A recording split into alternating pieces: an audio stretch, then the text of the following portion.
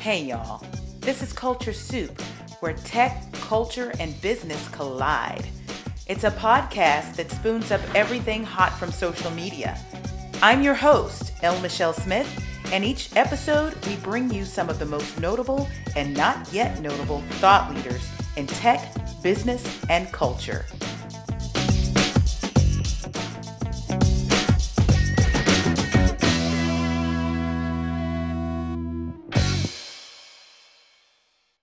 It's time for part 2 of the therapy we need right now with licensed social worker and trauma therapist, my soror of Alpha Kappa Alpha Sorority Incorporated and girlfriend of more than 20 years, Tina Robertson. We talked about in the last episode what it is we're feeling right now in the midst of this storm.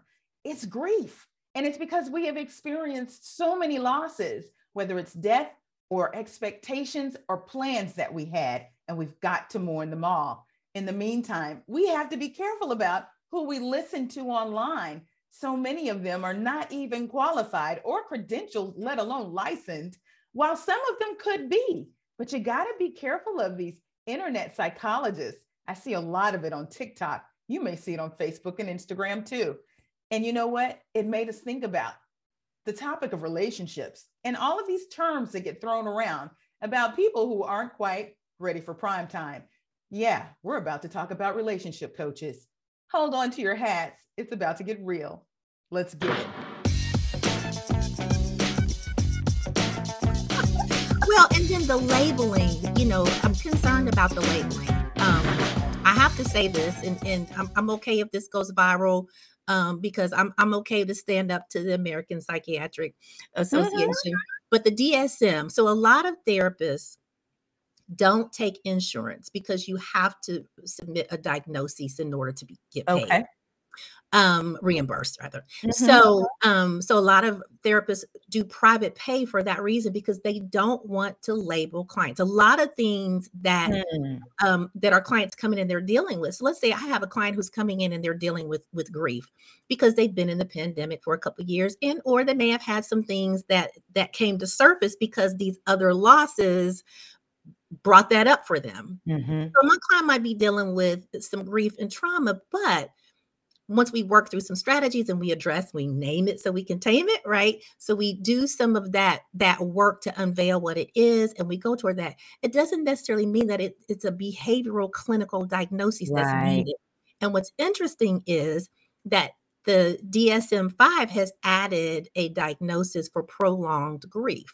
And so there's been a little controversy about it. I think the New York Times had an article out about it this past weekend. And so I was talking about it with a colleague at work today. But, so we definitely want to make sure that we're addressing complicated grief. And that's grief that persists for a long time. And that person may just be stuck and they can't move forward. So that's one thing. But then to begin to say they have prolonged grief disorder, that's a different thing when you start labeling what might just be something that person needs a few extra strategies, a little bit more time to process through. They may need some specific modalities to work through it. But do we need to label and pathologize everything? And so that's where I think some of this rub too is in our culture. It's popular to have a diagnosis and a label. Used to be stigmatizing. Now it's like, no, it's good. Girl, you bipolar. Oh, what? And so it's almost flipped. Yeah, and it's crazy. Yeah, it's really crazy. And I also think that we have this need as humans. You calling it labeling, but I call it branding, because let's talk about relationships. We've seen every behavior called something, and they make it seem like it's the new, when ghosting has been around since the dawn of time. People have been walking out on folks for years. But now it's on your device, it's ghosting. Yeah. This isn't new. Breadcrumbing is not new. But we have to label, we have to name everything, we have to brand it, and suddenly it takes on this life all its own, and it's viral. Yeah. Well, and so you raise a point that gets to something else, and I don't know if this is a segue or not, and we'll come back to whatever we're going to do, but relationship stuff. So all of the relationship experts, which always go now. So, and then they got to be a relationship expert because of, tell me again, or Girl, don't even get high me value woman. started. If it's a high value woman, then that means it's a low value woman. And so it's all of Oh these my people goodness. going. So you do know in relationships, you're going to run into a person who may have experienced, this avoidant attachment. It doesn't mean that they're not a person you don't date or that you don't spend time with. You understand what your differences are, just like you would back in the 60s. They reduced it down to like your zodiac sign. Oh my goodness. I'm a Virgo and I'm avoidant attachment. I mean, and they believe everything that is being said about that attachment style, and they almost manifested themselves because they just decided to walk in it. Yeah. Well, that's the thing when you start seeing these categories, and that's why you really have to do these things in a safe environment, and have someone to talk through. Because the interesting thing about the attachment styles is, while they have like 4 different patterns, most of us have potentially a little bit of all of those, depending on the situation we're in, what we may have experienced. So it's not just like a one size fits all for your experience. And so that's why you have to really take that information and say, hey, I need to sit with my therapist, or I need to sit with a coach who actually has some understanding of this and really walk through this in a way that allows me to show up in a healthy space where I'm not just saying I'm avoidant, which means I'm going to have trouble with an ambivalent. We're people that live on a planet. Everybody's going to have trouble. Are imperfect. So that's not the basis of your relationship. It really is understanding what your differences are, what your triggers are, understanding some patterns that you have, but it's not living and dying by those. Yeah. Well, and you know what? I think you just graduated to a 2-part episode. So this is great. If you have a few more minutes, I want to ask you about something. Yeah, How sure. can people ascertain who is legitimate when it comes to some of these? You see relation coaches, even some of the, I don't even want to call them therapists, they're just people that show up and start talking about these issues and some of these labels that we're talking about. Yeah, so I will tell you this. If we're talking about specifically around relationship coaches, I personally don't listen to them. But I don't. And I have one that I think is probably closest to legit, but because he has to live in the space and compete, there's some things that he has to say and do that keep him at the top of the game. Yeah. Quite frankly, really, honestly, I would say to somebody, if they're looking for relationship advice, I would say, really, who are your mentors? Who are the people who are the closest to you in life that understand you, that know your patterns, your quirk, your bents, that can look from the outside in and lovingly help you process through some of those things? Because everybody can't afford a therapist. I get it. Yeah. But I steer away from relationship coaches because every situation is unique. I'm with you. Oh my God. I don't. Oh my goodness. I have one that I listen to on TikTok, and she actually she's certified trauma professional, and she applies that. And you can see that she's really legit, but she's also entertainment. She's got some entertainment value. Yeah. And it's a white lady, and she's entertaining, but she's the one that seems to have the most sense. But you can really get sucked into the rabbit hole on some of this stuff. And I think the ones that really annoy me are the men that only have advice for women. So then I've diagnosed them and said, they still got mama issues. Yeah. That's a whole other show. You already know. You think about it really, like even from my own, just, I don't have a dating life yet. I mean, who knows what can happen, right? Yeah. But I don't need a relationship coach to help me understand more about myself. They are wherever they are, I'm here. Yeah. And so to be able to say that there is a cookie cutter approach to, well, if they do this or they do that, or if they text you, don't text back right away, girl. Give them some time and some space and make sure they chase you. And I'm like, but you're teaching, you're being avoidant. That's not even coaching. by the definition of ethical way that you are supposed to get trained to coach, coaching Oh, is you want to do it ethically, exploratory. right?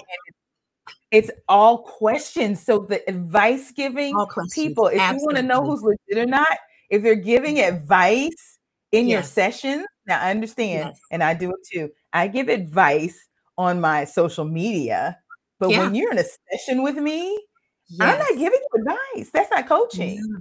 Because it's your So that's life. one real way to figure out who's who. Yeah. That is important. Do they ask questions? Also, another way to differentiate the, would we say, real versus the fake? How is their language? Is it abusive? Does it appear to be, as you said, is it one-sided?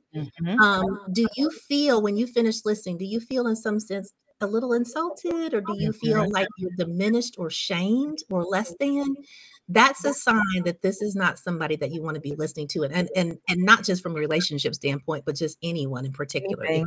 If you're trying to access care, you should not feel like that you're being shamed, or that you can't speak up. You shouldn't feel like you are in a mini abusive situation. Like, I feel like I generally feel, can I say this to this therapist and feel safe, or to this coach, or to this influencer? Because that's what Yeah. it is. But, I really do submit to the fact that, you know, I feel like a lot of women in particular, because I talk to more women about relationships than I do right now for men in the therapeutic process. But I feel like we're passing up opportunities, not just to grow in who we are by engaging in a relationship that we have already deemed, because a relationship coach told us, oh, they did these two things, so they're out. Oh, wow. We're minimizing our own Beware growth. of them too. Right? So They should be telling you that. yeah. It's like, when will you ever grow if you don't engage with someone who is not exactly like you? If Yeah. they stretch you, if there's conflict, it's supposed to be, you're two different people. So again, we have to really think about, am I bypassing a potential opportunity to be with someone? Because if that's your goal, but you're striking everybody because you're hearing this relationship advice, well, they didn't treat me like I was a high value woman, or they didn't treat me like I was the prize. Well, you're both the prize if you get together, right? So, Did you I can go find on. love? I'm like, I'm not at the fair. You're not trying to win me and pull me Yeah. down off the, so there are all of these different messaging and narratives that are out there. And I'm seeing, so many women just saying, hey, no, he did this, and so I let him go. And I'm thinking, that was the first time, and then you were done, Yeah. yeah.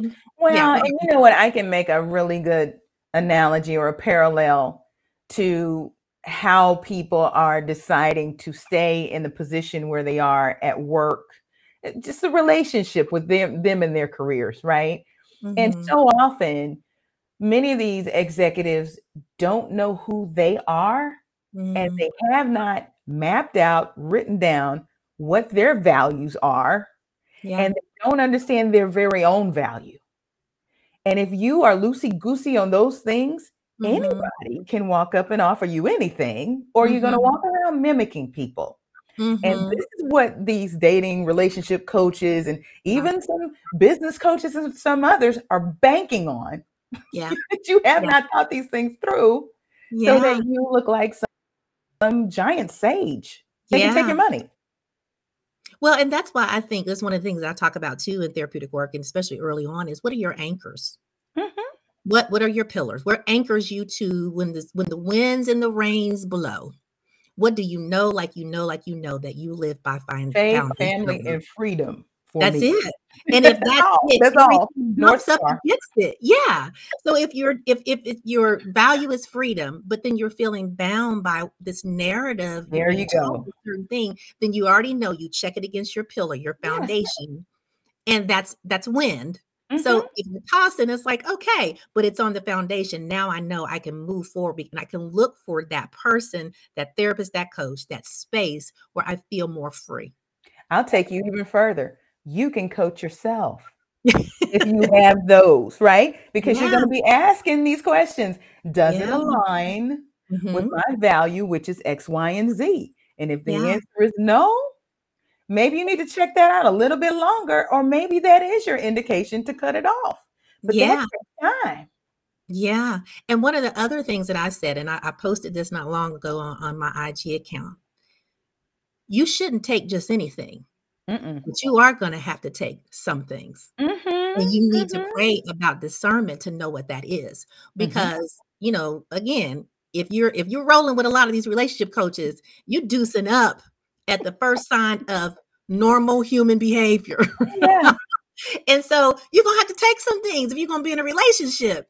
You don't take everything. And that's where Yeah. you need to have those anchors and those values that you talked about to be your fine line to say, yeah, this one right here, this one is crossed over. And so it's time to go. But Yeah. I mean, we have a lot of fragility. I Mm-hmm. do see that a lot of emotional fragility. And is, this easy to move, quick to turn in and pack it up and go home.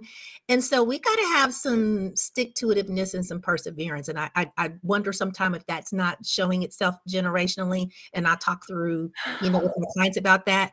But I will say, but on the other side, we had our parents' generation that they just they stayed until Well, see, and nobody was swiping in their generation. And this whole swiping thing gets us yeah, into this idea that there is, well, first of all, if you have a scarcity mindset, it really is going to screw you up, because you're going to see that it looks plentiful, yeah, but yeah, you're going to end up thinking that if this doesn't work, I'm just going to swipe some more.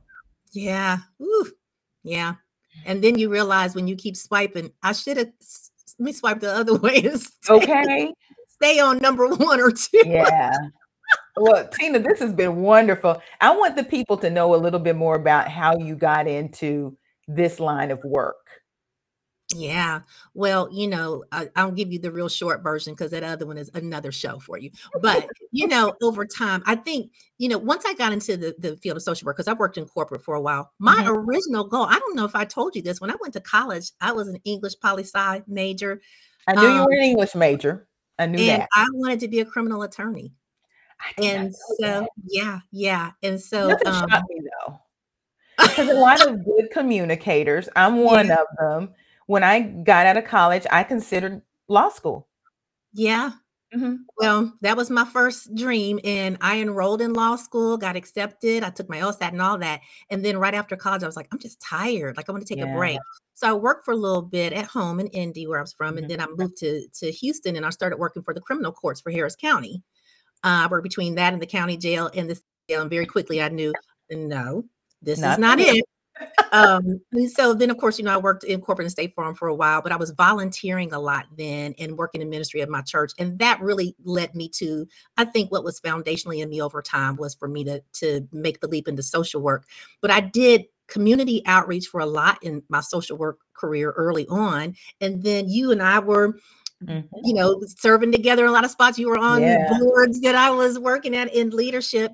But what really, really, I think, launched me and propelled me into the therapeutic work was, Shell, what I started seeing was so much systemic challenge, systemic Mm. racism, so much Mhm. systemic entrenchment. Mhm. And, working in community service and community outreach, you're working on those systems. So you're doing it from this like kind of top down, Yeah. but then there's this bottom up that's suffering. And so I began to see people who just felt stuck. And Mm. I thought, I've got to jump in here because people need something that's going to anchor them within this system that's so entrenched. And what if Right. the system doesn't change? Then what do they do to make Ah, it within the system? that's the question right there. Really? Yeah. If it doesn't change, what will you do anyway? What do you do anyway? And how do you live your best life? How do you live at the best of your emotional and mental capacity and wellness? And Mhm. so really that was my impetus for getting into the clinical work. In addition to, I just wanted to have the highest practice designation in my field, but that's what drew me. It's like this system stuff is it's stuck, right? Yeah. And so how do I live in it and how can I have freedom? Because that's my platform is how do Mhm. you get freed up in the midst of something that won't let you be free? Right. Now, wasn't that a good one? Thank you, Tina Robertson, for coming on for this two-parter on a topic that's very, very important, and that is mental health and wellness. You can catch her podcast, Freed Up, everywhere good podcasts are heard and streamed. It is everything at the intersection of faith and mental wellness. You know what? We'll be back in another 2 weeks, and I'm going to have a children's book author and also the woman in charge of the Ricky Smiley Show. Coming up next on the Culture Soup Podcast. Hi, this is Kim Nelson Ingram. I'm the author of the children's book, You Can Be Anything, and I'm the executive producer of the Ricky Smiley Morning Show. I'm so excited to be here on the Culture Soup Podcast. I can't wait for you to meet her. Find us online at theculturesoup.com, on Instagram and Twitter at The Culture Soup, and on Facebook at The Culture Soup Podcast. Until next time. The Culture Soup Podcast is a production of No Size Communication, LLC.